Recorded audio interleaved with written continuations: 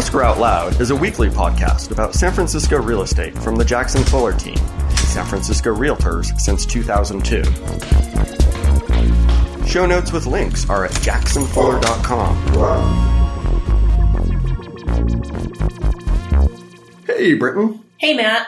We have a lot happening in the political landscape this year. And the first thing that comes to mind is a little bearded Napoleon stomping around a fire. Looking for a drink. Looking for a drink. Hey, everybody! I'm an angry man. I know how to do this better than you. Oh, I might be intoxicated. Yeah, supposedly he was... It's totally believable. It's totally believable. Yeah. I mean, based on other stories of his behavior over the year, it's totally... We're talking about Aaron Peskin stomping around the scene of a fire. A very unfortunate fire, but thank goodness no one was hurt.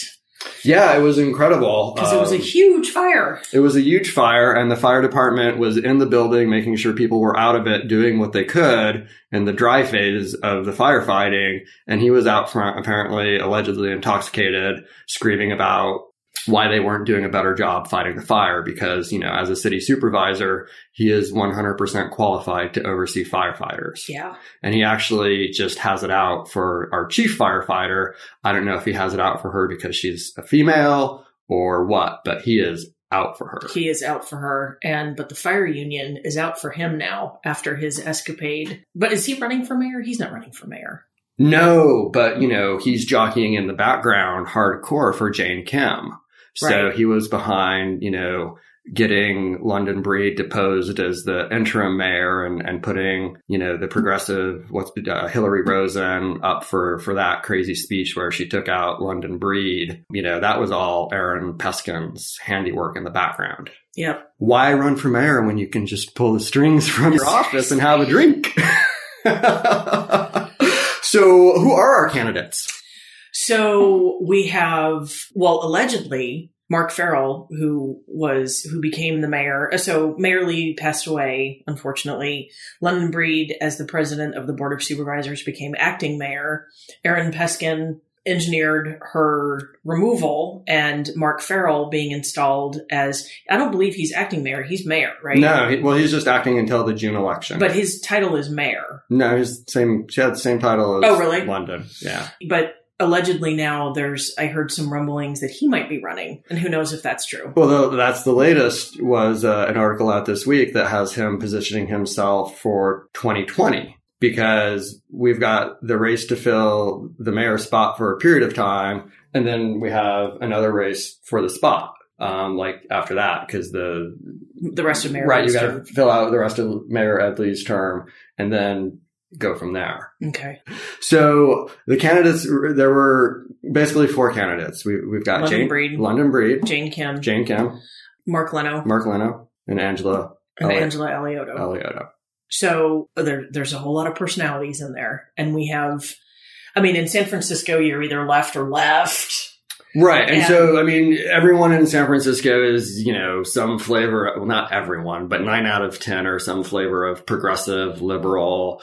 So the city politics tend to be kind of identity politics. And these are they all have very strong groups that identify with them. Yep. So with Jane Kim, she's an Asian female. Yep. London Breed is an African-American female. Mark Leno is a white gay man. Yep. And Angela Alioto she's an Alioto. And for those of you not from San Francisco, it's a very San Francisco family. But she's obviously a white woman. So there's one white guy running. No matter what happens, we will not have a straight white man for mayor. Well, there you go. You did it, San Francisco. Congratulations. So who will be our non-white straight male mayor for this go round? The polling has London Breed followed by Jane Kim, from what I understand. I thought they seem to be... Are they flipping back and forth? Yeah, it seems like those two are very neck and neck. At one point I thought people seemed to think Mark Leno had a shot. But, you know, the other part about this is San Francisco uses ranked choice voting. Right. Instead of doing that, if a candidate doesn't get 50%, we have like a runoff to whittle it down because we always had runoffs before. So like to reduce the cost of elections and make them faster, Now we have ranked choice, where you get to go and you say, my first choice for candidate is London Breed, and my second choice is Mark Leno. So after the end of all of those ballots being counted, if your first place person doesn't get their vote, your vote moves to your second choice. Right. And then... and so it gets super complicated. Who was the mayor of Oakland before Libby? Like Jane Kwan? That sounds vaguely familiar. Yeah. Like she was, that was ranked choice outcome.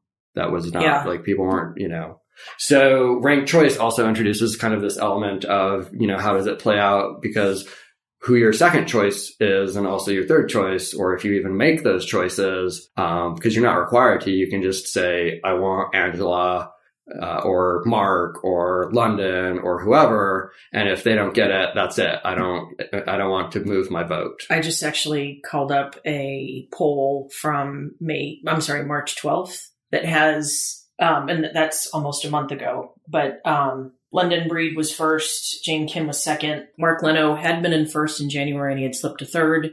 So this poll had London Breed at 29, Jane Kim at 26, Leno at 19, and Eliotto at 8. And then there are 4 other candidates, but they have a combined less than 3%.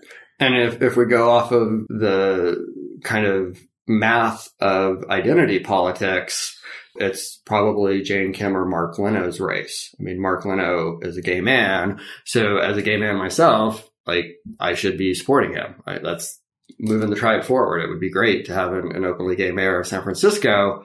However, that's not what I'm voting on in this election, because I disagree with some of his positions. But if the, kind of identity tribe that is, going to support Jane Kim, that our Asian population of San Francisco vastly outnumbers our African American population, which has been one of the communities that is hit the hardest in this economic cycle of gentrification. I think that at one point when I moved here, the African American percentage in San Francisco was like 10 to 15%, and we're 4-5% now.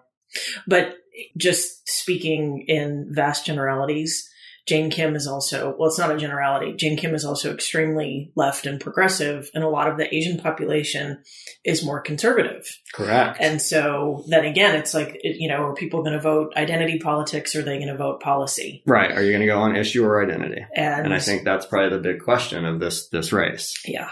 And I mean, London Breed, okay, she's female. So, I mean, if you go by that, if you go strictly on the female vote, and also, you just mentioned how small our African-American population is. It's not like she can say, oh, I'm going to lock up the African-American vote and win this thing just based on that. Yeah. There's not enough. Right. So I think identity politics will play into it, but I think policy is really going to, because, the city as the nation is really divided. You win a prize for understatement there. Yeah. Wow. So interesting times. Definitely interesting times. So what are the issues San Francisco voters are going to vote on? Housing and muni and homelessness. Yep. Those 3. Which I guess, housing is homelessness, but quality of life, street crime, just walking down the streets of San Francisco isn't what it used to be. And again, some of the streets are great. I don't want to make it sound like it's horrible. But what are the number of articles we've read recently where international tourists have come for conventions and been completely appalled? Oh, and I saw on a real estate page on Facebook, people were saying that whoever picked San Francisco for the National Association of Realtors annual meeting in 2019 should be fired, because these people were extremely politically conservative, and they don't want to come. Just in general, San Francisco, it's like, the big bogeyman. They weren't even talking about that. They were just, there's an absolute reason I don't participate in those Facebook groups, because I would just lose it. And our own hometown Vince Malta will be installed as the president of the National Association of Realtors at that conference and convention. And I think it's wildly appropriate to have it in San Francisco. Thank you very much. But if you don't want to come, just stay home, sir. Ma'am. So realtors do really offensive things in other markets. I was with another member from our association at the National Association of Realtors conference in Tampa, the one in Florida the year before Chicago. Orlando. Thank you. And this individual at the installation dinner for that president of that year didn't get a seat at our table and got seated with the table that was South Carolina and North Carolina. And this woman is an American. She was born here, but her skin is not white. So one of the other people asked her where you're from. And she's like, I'm from here. I'm from America. And they were like, no, really. Where are you from? Oh my God. Because she couldn't be American because her skin wasn't white. Yeah. So talk about a divided country. Yeah, exactly. You know. So yeah, it's going to be super interesting to see how this mayor's race shakes out. It's obviously, I mean, it's in June, so turnout is going to be super low because... Except it's the only thing anyone's been talking about, it seems like, for the last 3 months. And everyone is angry, you know, they're like... Well, off election years, like non-presidential ones, they're always low. Yeah. And so yeah, it'll be low. So again, mobilization, right? Who gets there? But we vote for governor in that one too, don't we? Or is that in November? Maybe is June the primary for the... I don't have the timing in my head about... June, I think, would be the primary for that, but the main governor election would be November. Right. So yeah. Who are you going to vote for? For mayor? Yeah. London. Why? Well, number one, I've met her, and I think she's smart as hell. Will you tell that story? Yeah, she came and knocked on my door, and I answered it. When? Before her first run for whatchamadoodle. Supervisor. Thank you. It was, her first run. She came, knocked on your door. And the people who were canvassing for Christina Olagi had knocked on my door the day before, and I was just like, oh no. No. Because Christina Olagi had supported Ross Mercurini. She had supported the wife beater. Yes. And I had no time for people who support wife beaters. And so, take a deep breath, Britton. So she stood on my front porch talking to me for a half an hour. Yeah. She's a busy woman. And I think she's really smart. I think that she grew up on the projects of San Francisco. She grew up on the project. She was raised by her grandmother. She came from nothing. And she's San Francisco through and through. She is. And that's why, I think she came from that background. She made a name for herself. She was very successful in school. And I think, coming from that background and wanting to get into politics to do good for the greater good, I admire that. Yeah. And I also, probably Angela Alioto is going to be my second choice, because even though she comes from a family of pretty great privilege, that's an understatement. she's pretty darn real. And she is San Francisco too, but kind of, obviously not the same side of the coin as London Breed is. And I know that, I say that I'm a San Francisco lefty. I'm just not like an uber lefty, and which in San Francisco probably puts me more like center left. But anywhere else in the world, anywhere else in the country, like at the, the North Carolina, South Carolina table, I'd be the flaming liberal that they would. Well, and London Breed is getting, tarred and feathered and accused of being like this crazy right winger because she understands that to build affordable housing, you have to build market rate housing. And she's been willing to work with neighborhood groups and developers on, reasonable solutions that probably leave everybody a little unhappy, versus one side taking a pound of flesh out of the other side. And because of that, she's been, they're trying to position her as the underling of Ron Conway and the tech and real estate lobby, because it's always real estate in some form that's out to ruin things, which isn't the case. I'm not going to do this deep dive into how we finance affordable housing here, but the short dive is if we don't have market rate housing, you don't have the funds for affordable housing, period, end of story. One of them funds the other. The first funds the latter. Yeah. So, and I think she's realistic. I think she's pragmatic. I think that she is willing to make some hard choices. And I think that, to me, I think in this city, the easy route is to be the flaming lefty. And I don't buy that is the answer to everything. And with the way the homeless population is growing and getting even on Nextdoor, another site that you don't look at. I scroll through it every once in a while. And this lady says, I was scrolling through it this morning when I was having my coffee, And there was a woman said that she walked out of her office and a homeless guy just came up and punched her in the face and almost broke her nose and broke her glasses, and she was bleeding. No one stopped to help her. She went into a convenience store and asked for help. They said, call 911 yourself. And the only person who helped her was another homeless person. That to me, it's like we need to be a part of this community. And I don't mean you and I mean all of us. So I think it's such an interesting dive into that one, but what immediately comes to mind is because we all have our cell phones, our smartphones in our hand 24/7 pretty much.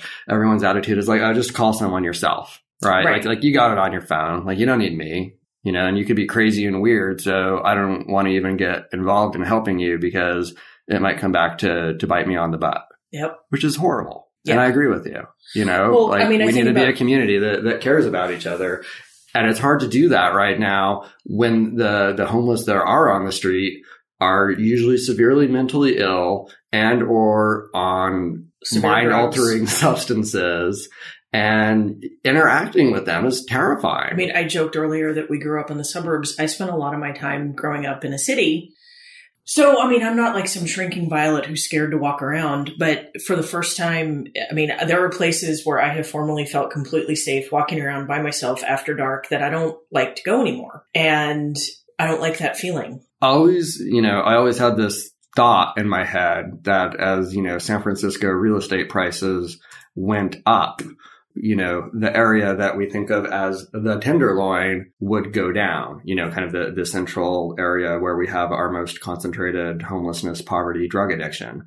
But actually what's happened is almost the opposite, which is because all land is so valuable now, where they used to be able to kind of hide out in the shadows at the southeast corner margins of the city. That's all being developed. And so they've come to the Tenderloin. So the Tenderloin has expanded. Yeah. Yeah.